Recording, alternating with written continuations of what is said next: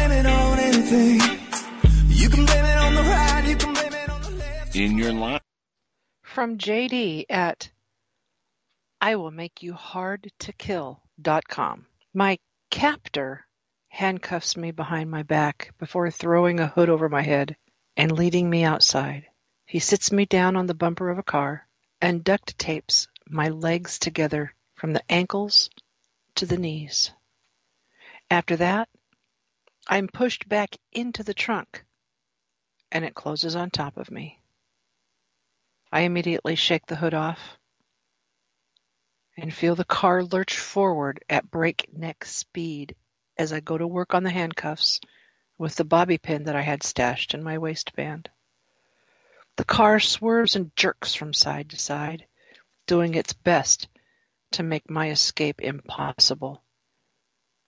During one of the violent turns, the car screeches stop, and as I'm slammed into the back seats, the duct tape splits most of the way, and I am able to free my legs and sprawl them enough to stabilize myself as the car soars forward again.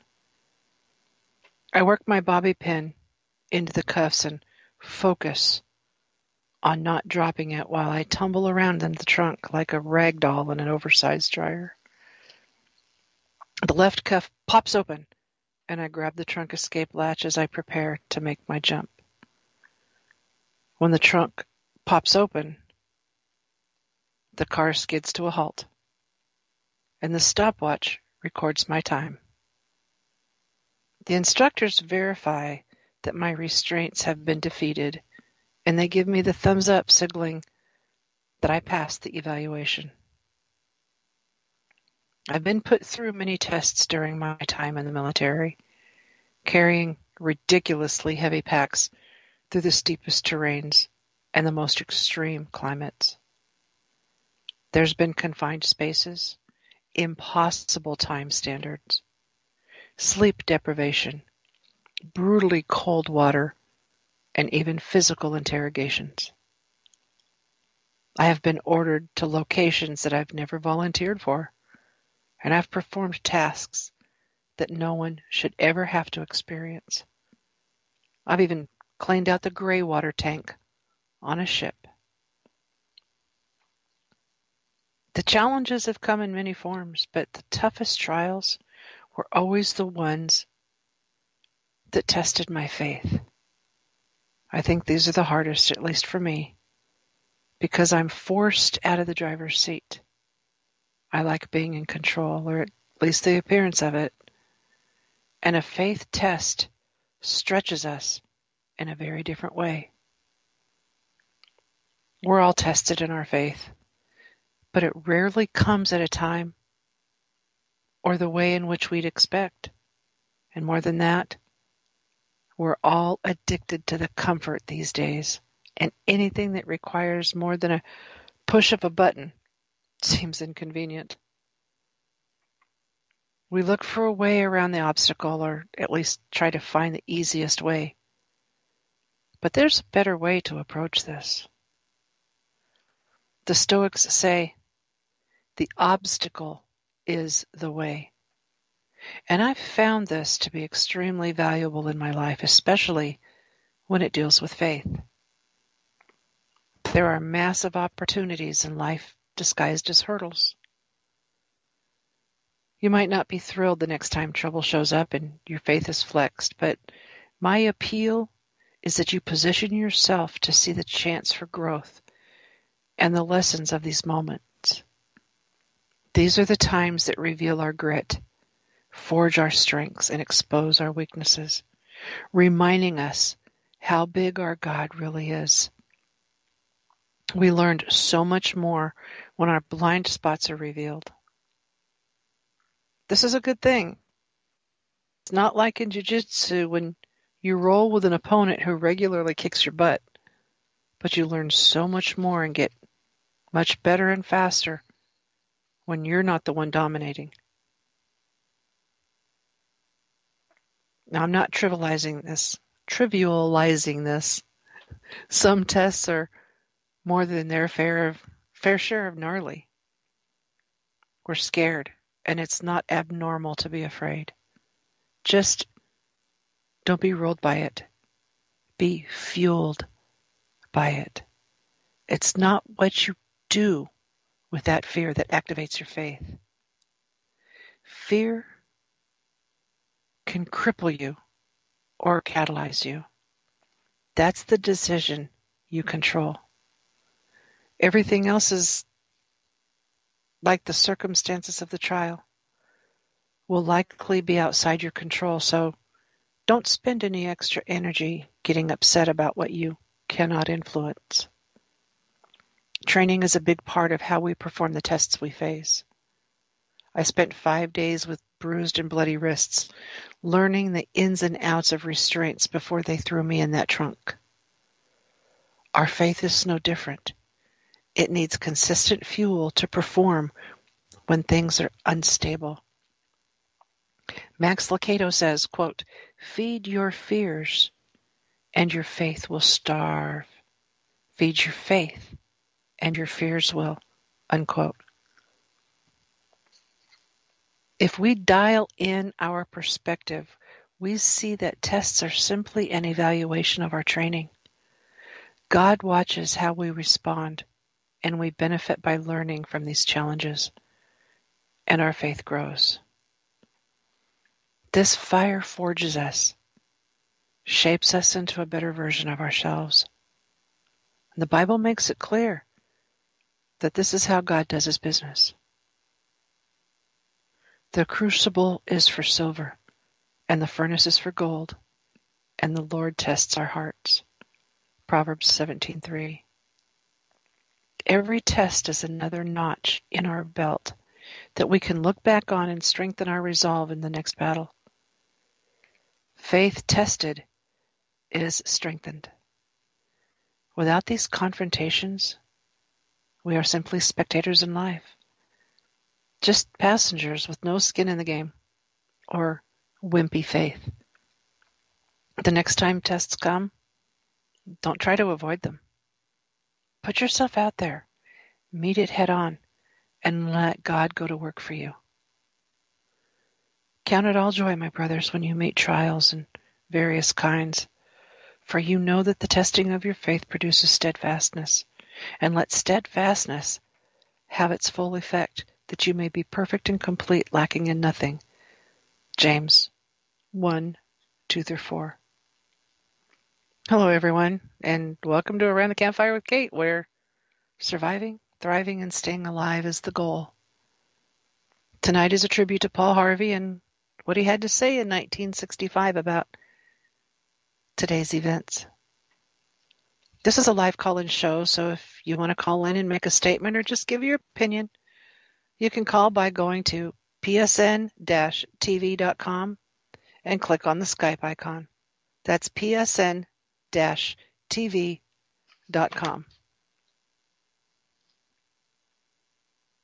Paul Harvey's If I Were the Devil from 1965, copied from Fresh Manna Today. In 1965, Paul Harvey broadcasted If I Were the Devil. It's really amazing to realize over 47 years ago how accurately he prophesied the future spiritual condition of the United States. Many of his statements were considered ridiculously outlandish at the time in history. Yet, here we are, and we find ourselves today. If I were the devil, if I were the prince of darkness, I'd want to engulf the whole world in darkness. And I'd have 1/3 of its real estate and 4/5 of its population. But I wouldn't be happy until I seized the ripest apple on the tree.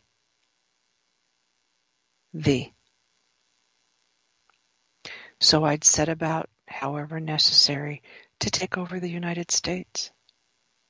I'd subvert the churches first. I'd begin with a campaign of whispers. With the wisdom of a serpent, I would whisper to you, and as I would whisper to Eve, do as you please. To the young, I would whisper that the Bible is a myth. I would convince them that man created God instead of the other way around. I would confide that what's bad is good and what's good is square. And the old, I would teach them to pray after me, Our Father, which art in Washington. And then I'd get organized. I'd educate authors in how to make lurid literature exciting so that anything else would appear dull and uninteresting. I'd threaten TV with dirtier movies and vice versa. I'd peddle narcotics to whom I could. I'd sell alcohol to ladies and gentlemen of distinction. I'd tranquilize the rest with pills. If I were the devil, I'd soon have families at war with themselves, churches at war with themselves, and nations at war with themselves, until each in its turn was consumed. And with promise of higher ratings, I'd have memorizing media fanning the flames. If I were the devil, I would encourage schools to refine young intellects, but neglect to discipline emotions. Just let those run wild until before you knew it, you'd have to have drug-sniffing dogs and metal detectors at every schoolhouse door. Within a decade, I'd have prisons overflowing. I'd have judges promoting pornography. Soon, I could evict God from the courthouse, then from the schoolhouse, and then from the houses of Congress. And in his own churches, I would substitute psychology for religion and deify science. I would lure priests and pastors into misusing boys and girls and church money. If I were the devil, I'd make the symbols of Easter an egg and the symbol of Christmas a bottle. If I were the devil, I'd take from those who have and give to those who want until I had killed the incentives of the ambitious. And what do you bet? I could get whole states to promote gambling as a way to get rich. I would caution against extremes in hard work and patriotism, in moral conduct. I would convince the young that marriage is old-fashioned, that swinging is more fun, that what you see on the TV is the best way to be. And thus, I could undress you in public, and I could lure you into bed with diseases for which there is no cure. In other words, if I were the devil, I'd just keep right on doing what he's doing. Paul Harvey, good day.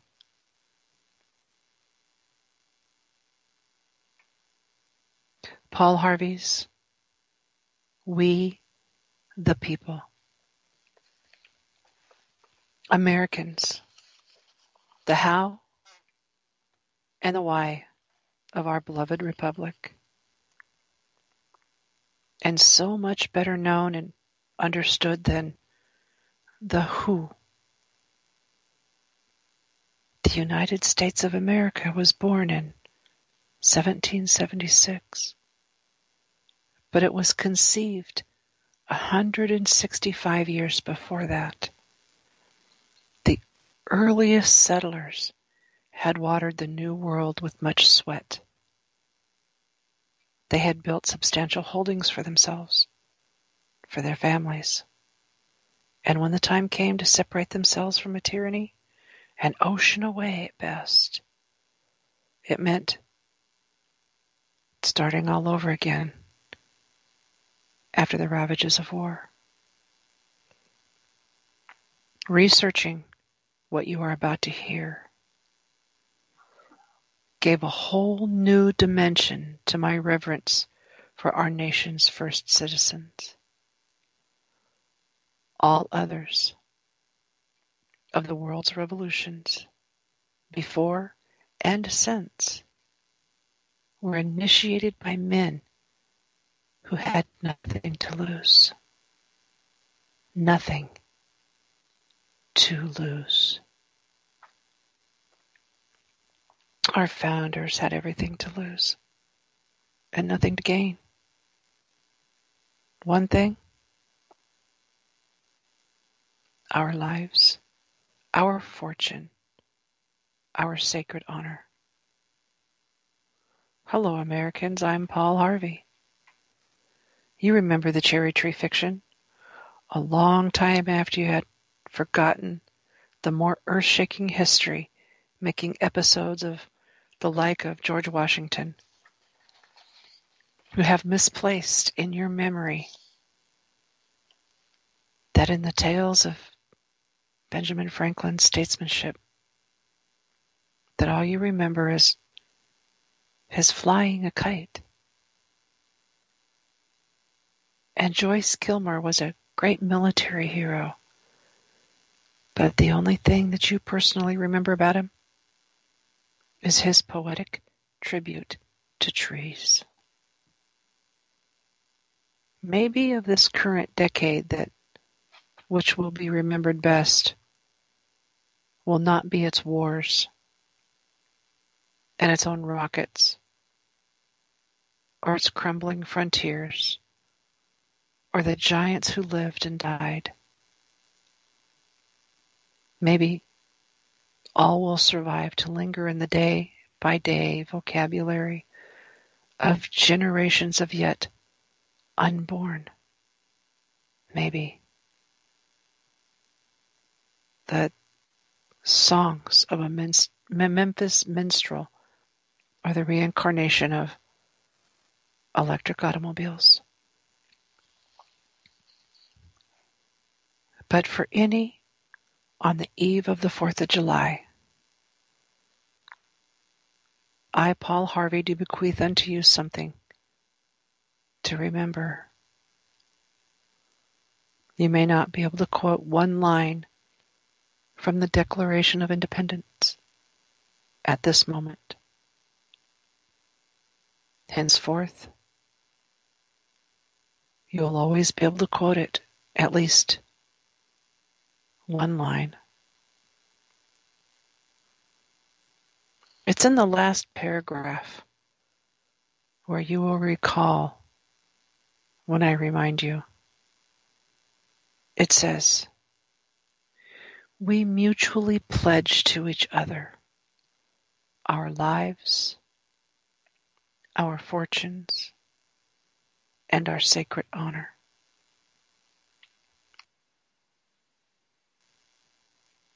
In the Pennsylvania State House, that's now called Independence Hall in Philadelphia, the best men from each of the colonies sat down together. This was a very fortunate hours in our nation's history. One of those rare occasions in the lives of when we had greatness to spare. These were men of means, well educated. 24 were lawyers and jurists. 9 were farmers and owners of large plantations. On June 11th, a committee sat down to draw up a Declaration of Independence where we were going to tell the British fatherland, no more rule by redcoats. Below the dam of ruthless foreign rule, where a stream of freedom was running shallow and muddy, and we were going to light a fuse to dynamite that dam. This pact, as Burke later put it, was a partnership between the living and the dead and the yet unborn. There was no bigotry. There was no demography. All had shared hardships. Jefferson had finished a draft of the document in 17 days. Congress adopted it in July, and so much is familiar history. But now,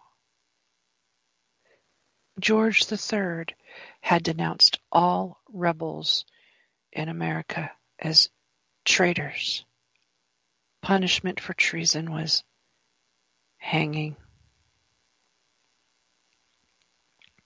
The names, now so familiar to you from the several signatures on that Declaration of Independence, the names were kept secret for 6 months, for each knew the meaning of the magnificent last paragraph in which his signature pledged his life, his fortune, and his sacred honor. 56 men placed their names beneath that pledge. 56 men knew when they signed that they were risking everything. They knew that if they won this fight, the best they could expect would be years of hardship and struggling in a new nation. And if they lost, they'd face a hangman's rope. But they signed the pledge.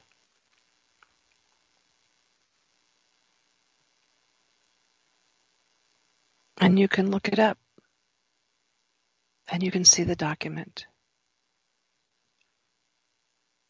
and the signature of the fate of that gallant 56. Carter Braxton of Virginia, wealthy planter trader,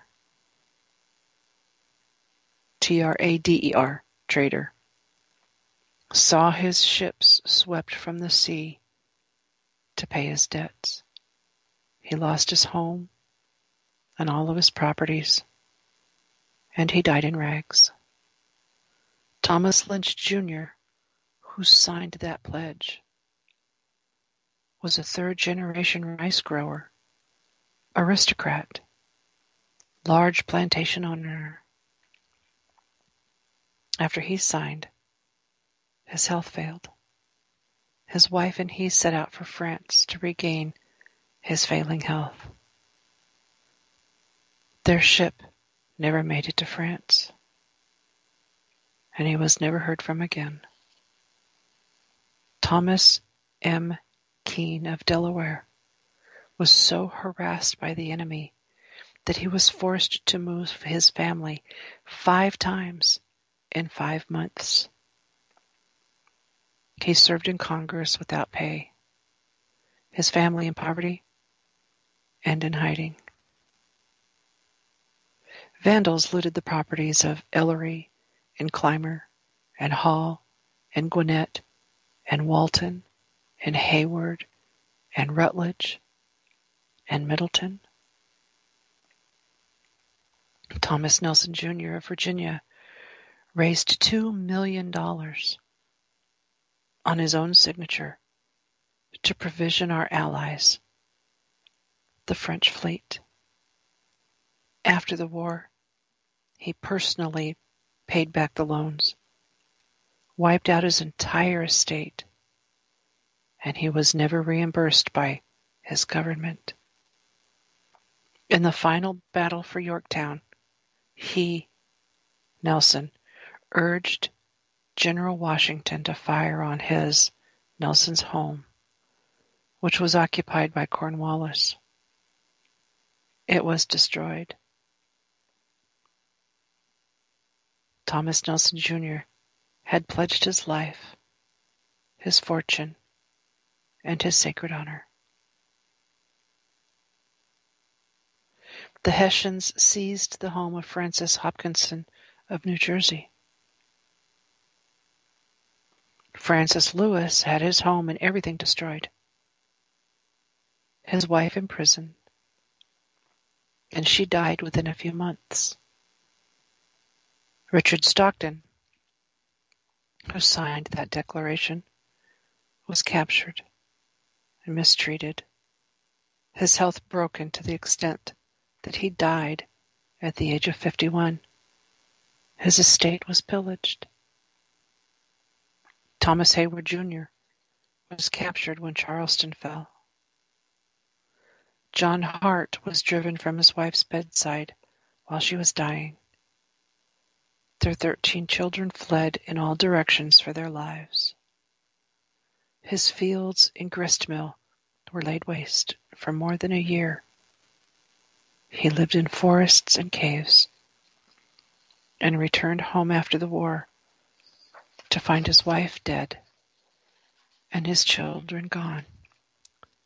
His properties gone, and he died a few weeks later of exhaustion and a broken heart. Lewis Morris saw his land destroyed and his family scattered. Philip Livingston died within a few months from the hardships of the war. John Hancock, history remembers best due to a quirk of fate rather than anything he stood for. That great sweeping signature, attesting to his vanity, towers over all the others. One of the wealthiest men in New England. And yet, he stood outside Boston one terrible night of the war, and he said, "Burn Boston, and though it makes John Hancock a beggar, if the public good requires it." So, he too lived up to the pledge. Of the 56, few were long to survive. 5 were captured by the British and tortured before they died. 12 had their homes from Rhode Island to Charleston attacked, looted, occupied by the enemy, or burned. 2 lost their sons in the army. 1 had 2 sons captured. 9 of the 56 died in the war from its hardships or from its more merciful bullets. I don't know what impression you had of these men who met that summer in Philadelphia, but I think it's important that we remember this about them. They were not poor men. They were not wild-eyed pirates. These were men of means. They were rich men, most of them.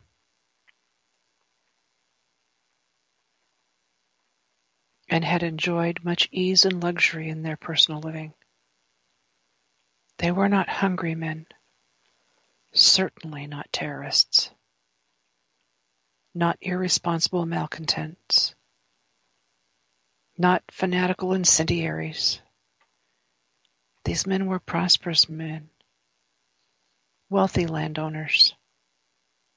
They were substantially secure in their prosperity, and they had everything to lose, but they considered liberty. And this is as much as I will say about it. They learned that liberty is so much more important than security, that they pledged their lives, their fortunes, and their sacred honor. And they fulfilled their pledge. They paid the price, and freedom was born. Paul Harvey. Good day. Now, let us break this down.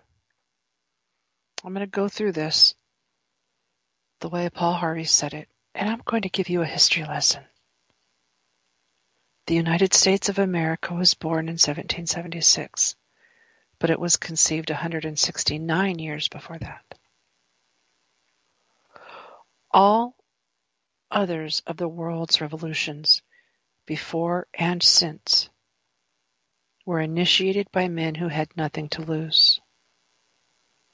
Our founders had everything to lose and nothing to gain,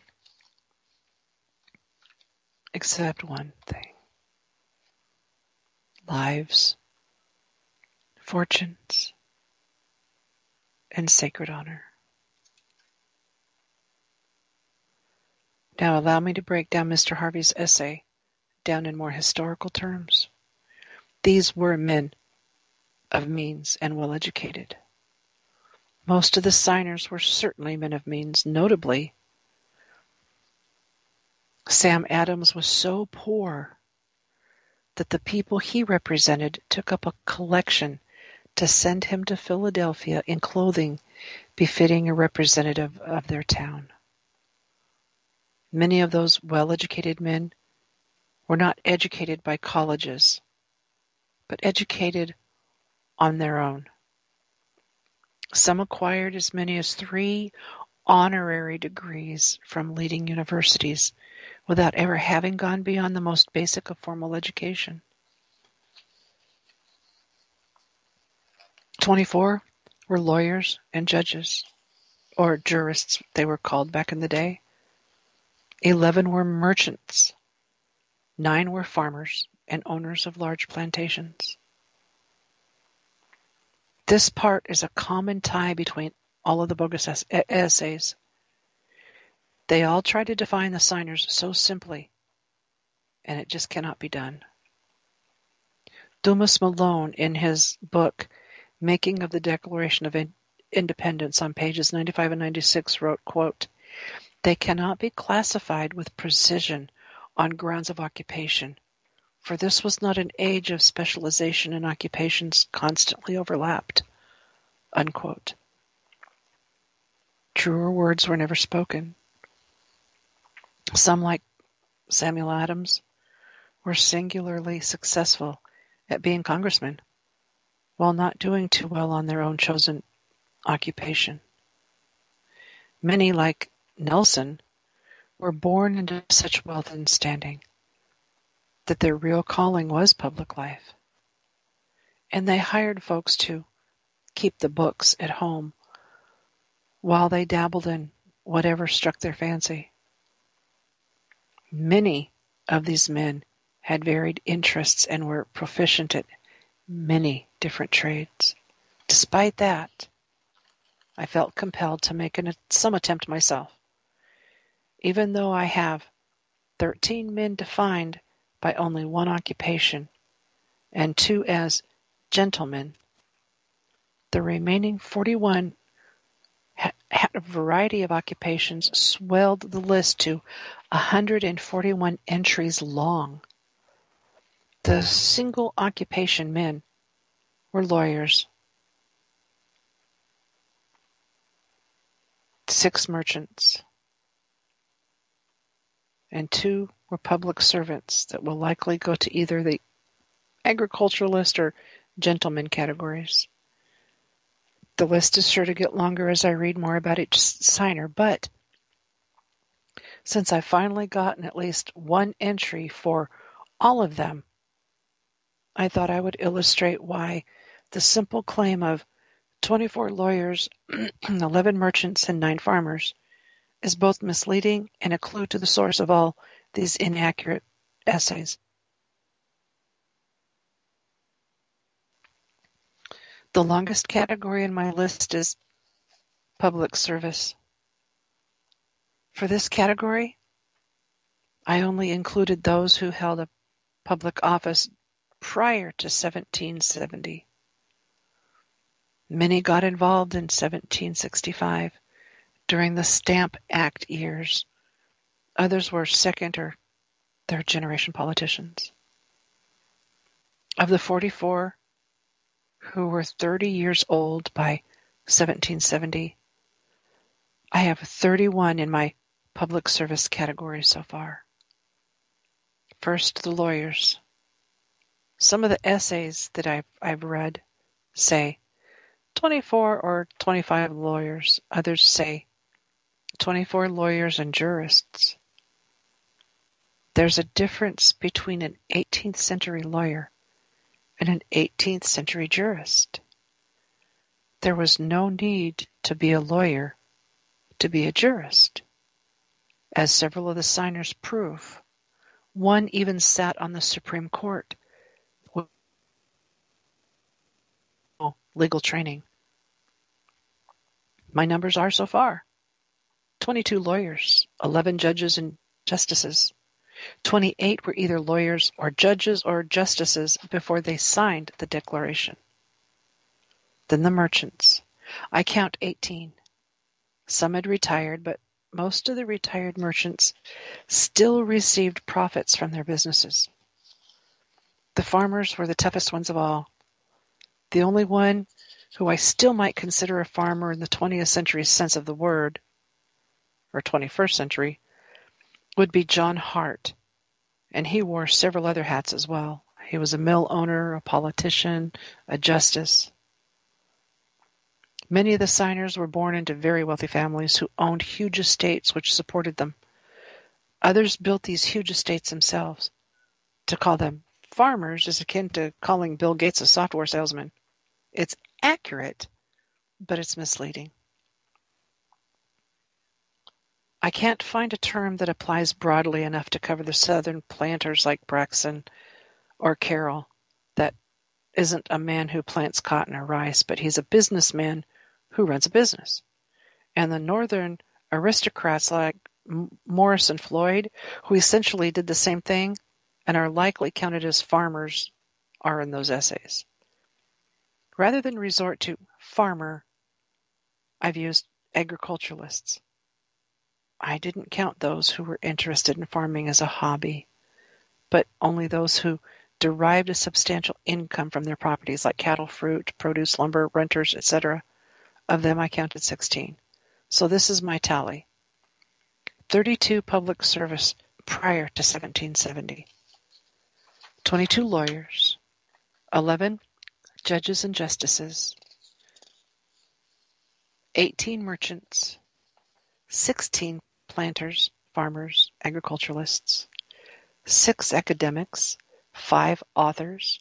4 surveyors. 3 doctors. 3 ministers. 2 gentlemen. And a partridge in a pear tree. Just kidding.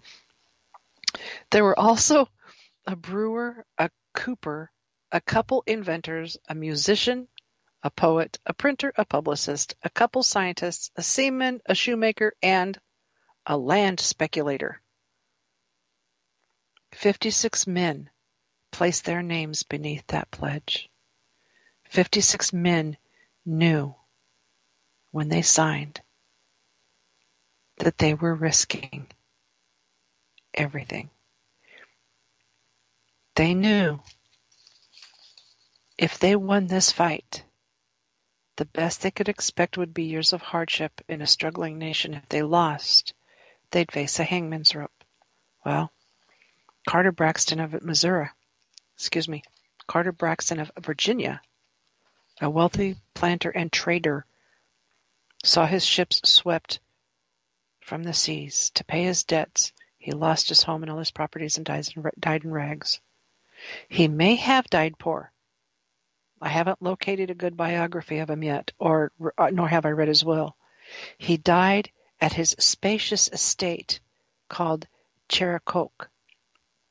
So I suspect died in rags might be misleading. He did lose his ships, which were flying the British flag when the Revolution began. They weren't necessarily swept from the seas, but more likely retained by his former business partner, the British government. He did suffer losses in property due to the Revolution. He recouped those losses, though, after the Revolution, and his next big setback was businesses gone sour around the end of the 1700s. Though a great patriot and statesman, his business practices have met with considerable criticism. Thomas McKeon of Delaware was so harassed by the enemy that he was forced to move his family 5 times in 5 months. He served in Congress with his family in poverty and in hiding. Well, McKeon was representing Delaware, that he was born in Pennsylvania and he lived in Philadelphia. He held dual citizenship in the 2 colonies and is the only representative to serve in Congress throughout the entire war. He held the positions of President of the State of Delaware for 3 years and President of Congress for 1, and Chief Justice of Pennsylvania for several years, along with other positions. He put his name on a list of volunteers to lead militia groups. After the July votes, he headed off to Perth Amboy to take charge of A Battalion of Pennsylvania Associators. He arrived back in Philadelphia after the August 2nd signing, so his name was added much later, and probably shortly after the January 1777. Vandals looted the properties of Elroy and Clymer and Hall and Gwinnett and Walton and Hayward and Rutledge and Middleton. This is a phrase most often repeated in the copycat essays. It is true that some of the properties of those men were vandalized, and one of Ellery's homes was burned. Yet they owned many properties. The same can be said for many more of the signers and nearly all of the wealthy people in the war-torn areas of our country in those years. Both armies, the British and the Americans, foraged for food. If a property owner had food or lumber or livestock or wagons or horses, any army passing through was likely to appropriate them for their use. The most spacious homes were commandeered for billeting soldiers and officers on both sides. Loyalists would vandalize the homes of their patriot neighbors. Notable among the homes which were in occupied territory but were left with little or no damage are homes belonging to Floyd, Lewis Morris, Hopkinson, Stockton, Middleton, Witherspoon, Hart, Nelson, Jefferson, Harrison, Hayward, both Adams, Hancock, Rush, Huntington, Wilson, Robert Morris, and the Lee brothers. And Thomas Nelson, Jr. of Virginia, he did raise $2 million on his own signature to provision our allies, the French fleet. After the war, he personally paid back the loans, wiped out his entire estate. He was never reimbursed by his government. In the final battle of Yorktown, Nelson, urged General Washington to fire on Nelson's own home, which was occupied by Cornwallis. Well, his home was destroyed. He died bankrupt, and he was buried in an unmarked grave. Thomas Nelson, Jr. had pledged his life, his fortune, and his sacred honor. The $2 million, that figure has been repeated often.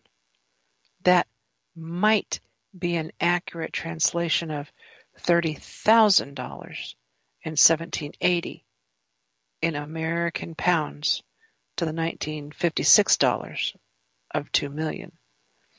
30,000 pounds is what Nelson tried to have reimbursed by the Virginia government after 1783.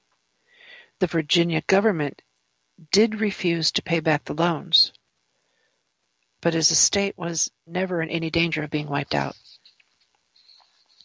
In the Battle of Yorktown, Nelson, he was the governor of Virginia at the time, and the head of the Virginia militia, was in command of the American battery which was destroying the headquarters of Cornwallis in Yorktown. The home, however, was not his, but the home of his uncle and namesake, Thomas, the Secretary Nelson.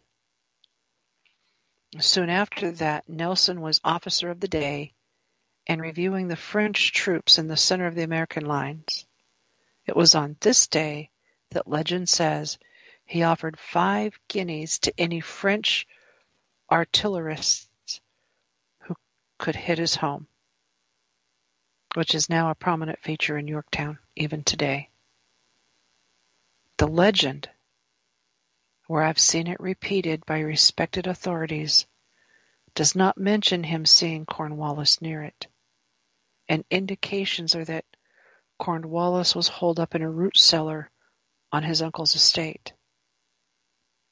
His home was damaged, though not beyond repair. It is a national park site and visited by thousands of people every year now. Nelson did pay back all of the loans that he could during his lifetime, but all of Virginia's elites were suffering through a post-war recession, not just the signers. Cash was in short supply. In Europe before his death. When he died, though cash poor, he was still among the top 10 largest landowners in Virginia. His will allowed for the selling of several properties in Virginia to raise cash to pay off the rest of his debts. After those debts were settled, the remaining several 9 or 10 plantations were divided among his family, a friend, and one of his slaves. The Hessians seized the home of Francis Hopkinson of New Jersey. The real reason we know that the Hessians occupied Hopkinson's home is that one of those Hessians borrowed a book from Hopkinson's personal library, and he left a message on the flyleaf and had it returned to the family. Francis Lewis had his home and everything destroyed, his wife imprisoned. She died within a few months. Well, Lewis's Long Island home was apparently destroyed. Probably some of his New York City properties were destroyed as well. His business turned over to his son, but still had a source of income, and it appeared to survive the war intact. Mrs. Lewis refused the order given to all Long Islanders to leave Long Island. Mr. Lewis was in Philadelphia attending to his duties in Congress at the time. She was imprisoned, and later she was exchanged for 2 wives of 2 British officials who the Americans had captured. Her health, probably adversely affected by her imprisonment, had been failing for years, and she died about 2 years after her exchange in Philadelphia. Richard Stockton, who signed that declaration, was captured and mistreated, and his health broken to the extent that he died at 51 years of age. His estate was pillaged. Stockton is alone in that he is the only one of the 5 signers captured that was not a military prisoner of war. He spent a couple of months in prison. His release is reported in various places as being obtained by an exchange or by his signing an oath to cease rebellious activities. About a year after his release, he began fighting a lip cancer, which took his life 2 years later. His estate, Morven in Princeton, was pillaged by soldiers from both sides as they passed through. One of George Washington's letters asks American soldiers to return any of Stockton's letters or papers that they may have picked up. Thomas Hayward Jr. was captured when Charleston fell. Well, when Charleston fell, all of the officers of the rebel army were paroled, but then shortly afterward the British had second thoughts and ordered them all to be rounded up again. Hayward and Rutledge and Middleton were all officers. John Hart was driven from his wife's bedside while she was dying. Their 13 children fled in all directions for their lives, and his fields and gristmill were laid waste. For more than a year he lived in forests and caves and returned home after the war to find his wife dead and his children gone, his properties gone. He died a few weeks later of exhaustion and a broken heart. Well, his wife died a month before the British invaded New Jersey. The children were grown. There were only 2 who were still minors. The British occupied that part of New Jersey for less than 2 months. After returning to his farm, Hart spent 2 more years serving in Congress before taking a leave due to his kidney stones, which claimed his life in 1789, nearly 2.5 years after his harrowing experiences in the woods. Lewis Morris saw his land destroyed and his family scattered. Morris's property was in one of those contested areas of Westchester County, New York. His son Lewis Morris Jr. wrote to him in 1776, and he wrote, quote, "There is a regiment at Morrisiani, and your house is being made a barrack of, and there are troops all about us, which makes it impossible to prosecute the business of the farm, and, besides, they press your horses. The 2 coaches' horses were pressed this afternoon, which Colonel Shea has returned, and I believe, unless speedily secured, your breeding mares will come next. Your fat cattle are in the hands of the commissary.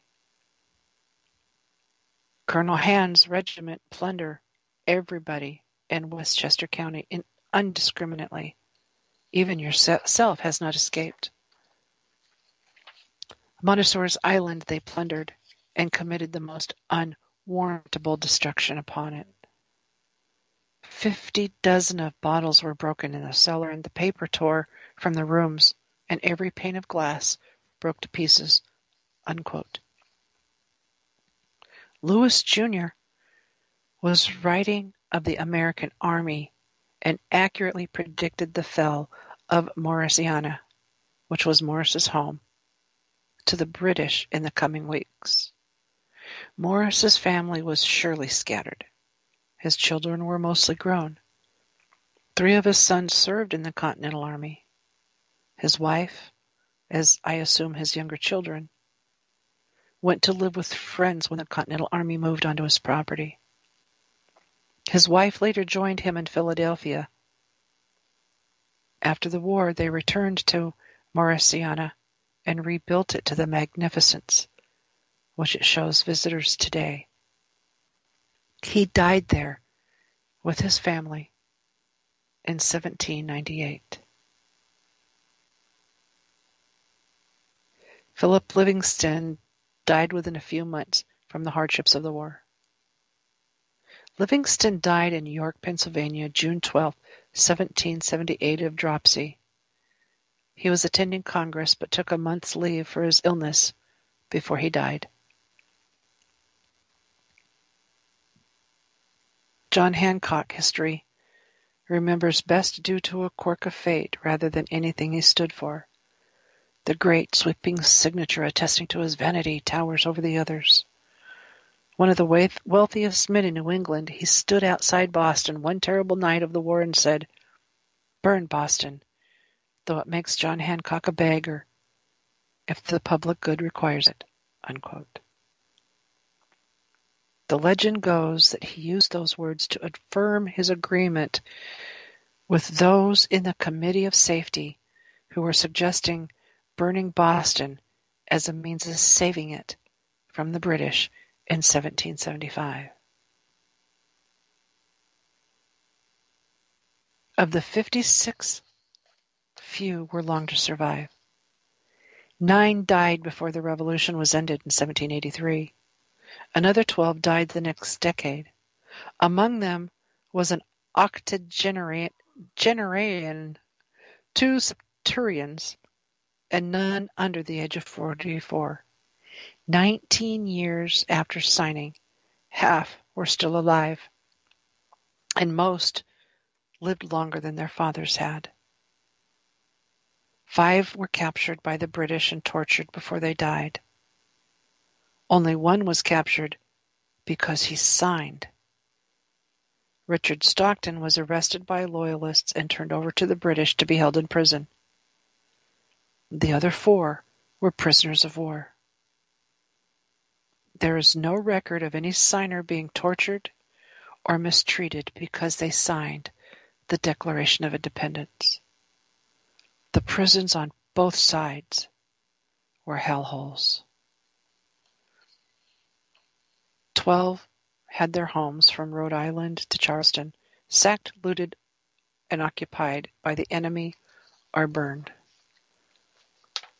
In this part of the essay, Mr. Harvey missed the Boston home of John Adams that was occupied, or the New Hampshire home of Bartlett, which was burned by Loyalists in 1774.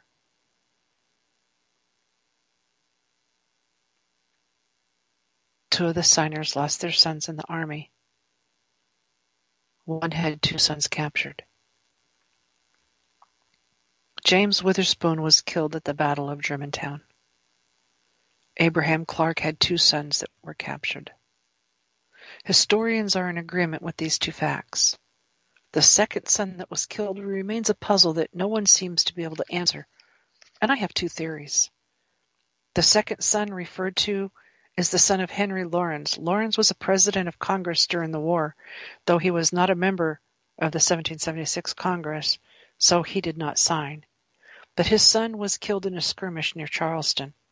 If the author meant to include Laurens, however, the number of captured would rise to 6, as Laurens himself was arrested on his way to Europe and spent several months in the Tower of London.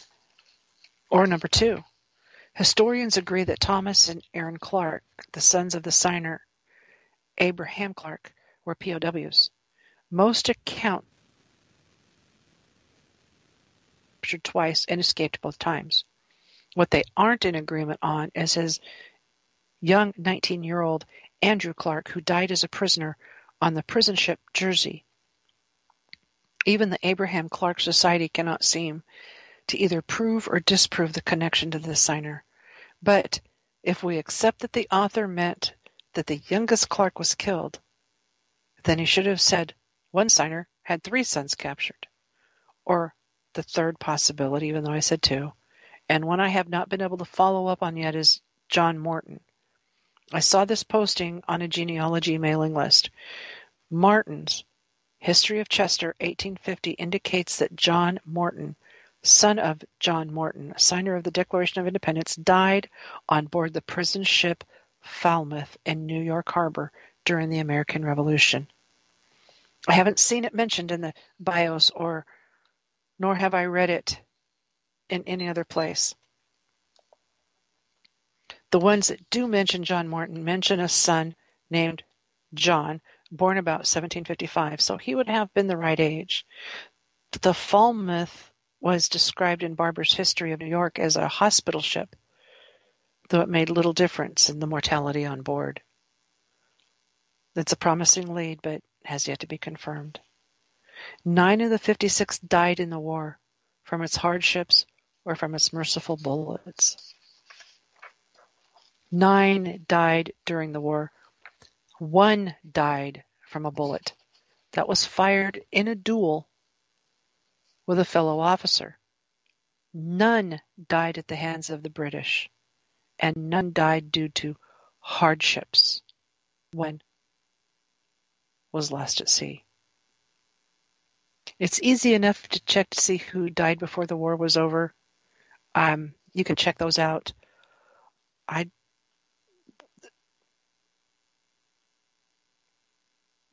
don't know what impression you had of the men who met that hot summer in Philadelphia, but I think it's important that we remember this about them.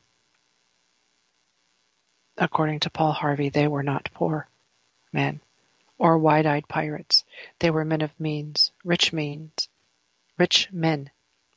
most of them who enjoyed much ease and luxury in their personal living, with notable exception of Sam Adams, who was neither rich nor calm. And a few of the more radical members of that Congress, most of the signers, were respectably statesmen of great wealth. All of the facts are documented. That all you have to do is a little bit of research. They weren't hungry men, prosperous men. They were wealthy landowners, substantially secure in their prosperity.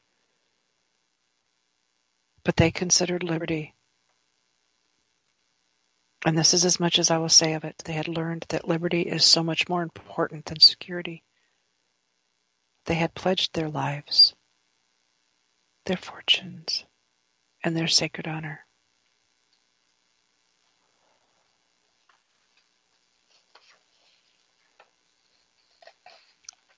I admire the Congress at large at that time, when it was inevitable that the vote would pass, doing everything in their power to make a united front. Both the delegates who stayed home and the new appointees who were unable to take part in much more than a vote that had already been decided are a tribute to the body of who put the country and their countrymen above their personal egos. And they fulfilled their pledge. They paid the price. And freedom was born. All of the Americans who lived in those times paid the price. And such are the stories and sacrifices of the American Revolution. They gave you and me a free and independent America. The history books never told you a lot of what happened in the Revolutionary War. We didn't just fight the British. We were British subjects at the time, and we fought our own government. And perhaps you can see why our founding fathers had a hatred for standing armies and allowed through the Second Amendment for everyone to be armed. My ancestors fought in wars to preserve our Constitution. My brothers and sisters in arms fought in wars to preserve our Constitution. I fought in wars and still fight to preserve our Constitution. Many of you and your families and friends have fought in wars to preserve our Constitution. We have sacrificed. We are tired, yet we are not finished. What more are you willing to sacrifice to preserve our Constitution and our nation? In the words of General Mark Milley on November 12, 2020, he said, I quote, "We can come here, we can see the relics of the stories through the eyes of the voices of the individual soldiers who endured so much for the cause of freedom and their unrelenting devotion to the Constitution of the United States, the moral North Star for all of us in uniform. It is that document that gives purpose to our service, and we in uniform are willing to die to pass it on to the next generation. In it are the ideas and the values that make up this experiment called the United States of America and the motto of the United States Army for over 200 years, since June 14, 1775. The motto has been this: we will defend. And that this refers to the Constitution and to protect the liberty of the American people. You see, we are unique armies among armies. We are unique among militaries.